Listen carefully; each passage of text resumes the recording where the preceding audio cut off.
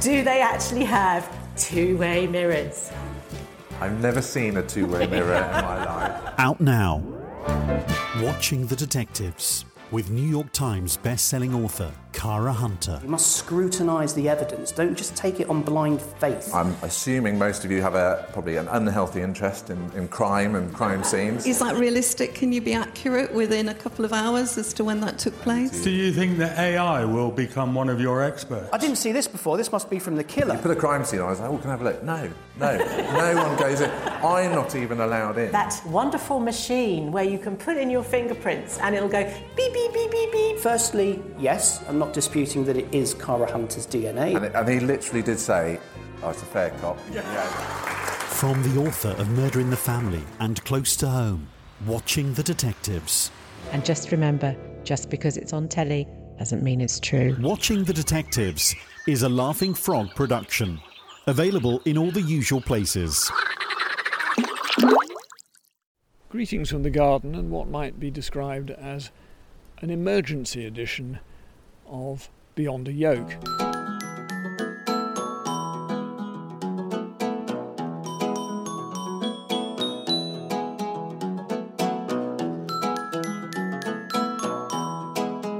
Normally, I'd be sitting at an elderly desk at the front of the summer house near a large microphone on a tripod, and at the other end of that wire would be a mixing desk, and beyond that would be my mystery producer, whom we shall refer to henceforth as Ethel, who spends a great deal of her time in her shed doing secret things with philately. But we won't go there.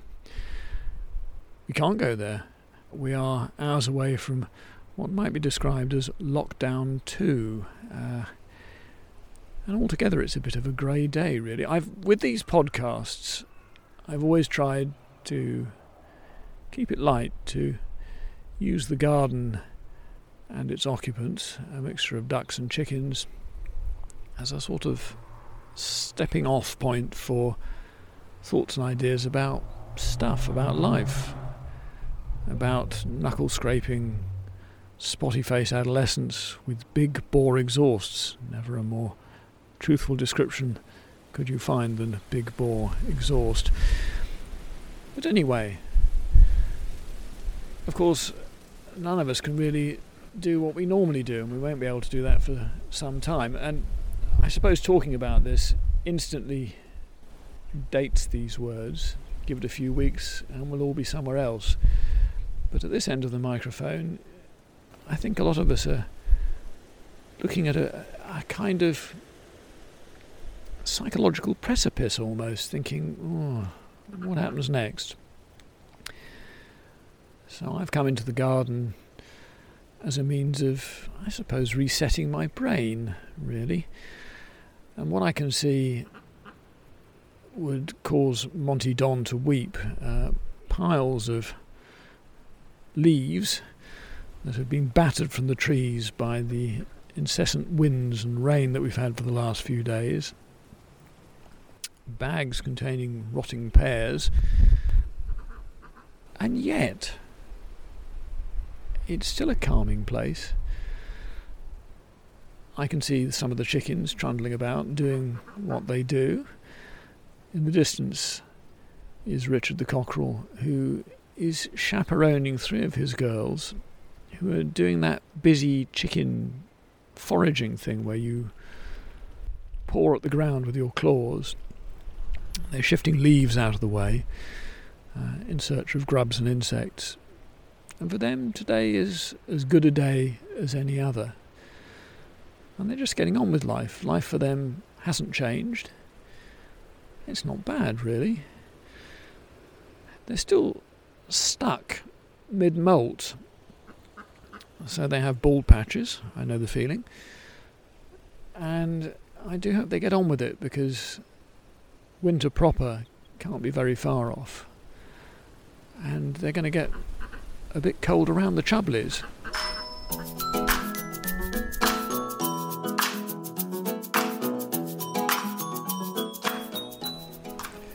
There's something quite calming about just standing in an open space and letting the world do what it does. I'm looking at trees with the last of the leaves that are turning yellow, and they're not exactly thrashing about, but the wind is making them look busy, and they've been here for much longer than I have, and there's something slightly restful about that. I can't quite describe why. Apologies, because as you can hear in the meteorological sense, I've got wind. Now, normally, of course, the wonderful Ethel would work her magic with the faders and downplay the noise, but she's not there, so she can't. I've had a slightly cheerless sort of day. I'm not long back from charity shops in the nearest town to us, which is a market town called Tenterton, anticipating them all being shut for a month. And I've taken them bags of clothes and shoes that belonged to my dad, who died about 18 months ago. And I felt non-specifically melancholic doing that, and also slightly relieved. And I felt a little guilty for feeling slightly relieved, but I suppose that's natural and normal. And it marked another one of life's smaller but significant full stops, I guess. But things carry on, don't they? And one of the things I'm looking at in the garden is a post. It's about 10 foot tall. On top of that is a weather vane. And for the north, south, east and west points, it's made of metal. You've got a dragon's head, a sort of dragon's tail, something that looks a little bit like an artist's interpretation of waves breaking on a beach, and an upward arrow. And the weather vane itself, which is made of copper, except for a weight at the front, is shaped like a shark. And my father made that. He made it about 30 odd years ago for his older brother, who'd been a pilot in the Second World War. He'd flown Spitfires, and then he'd become a commercial pilot, and he retired in his 60s, and he went to live in a little village called Etlow in Gloucestershire, overlooking the River Severn, the Severn Bore. And that weather vane was his retirement present, and my father made it at the workshop at London Weekend Television, where he worked. He made props and special effects.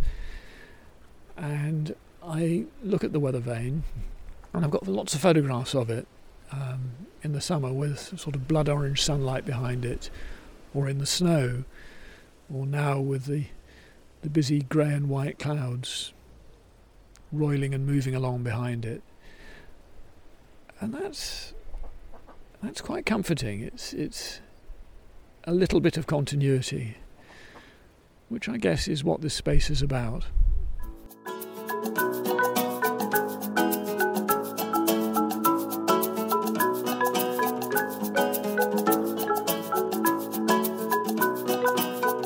Anyway, I don't want to end on a maudlin note. All my feathered chums are still extant. They seem reasonably happy. They're not too damp. Some of them are even laying eggs. They're not being horrible to each other. And they're having a good time just being, which, when you think of the wider world, can be a little hard to do, but is actually quite good for you. I'm finding that just standing here in my tatty gardening jacket is taking away tension. It's a little bit like somebody has put a key in my back and is slowly unwinding it.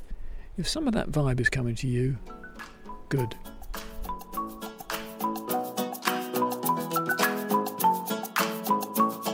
You've been listening to the Beyond a Yoke podcast. I'm Martin Gurdon. The music for this podcast is composed by Johnny Easton. Beyond a Yoke is a Laughing Frog production. Coming Easter Saturday, actors Brian Murphy, and Linda Regan. In those days, the kind of sitcoms that we loved, we got to know the characters and we really liked the characters. Would be nice if it happened. He said, what do you mean would be? He said, we're building the set now.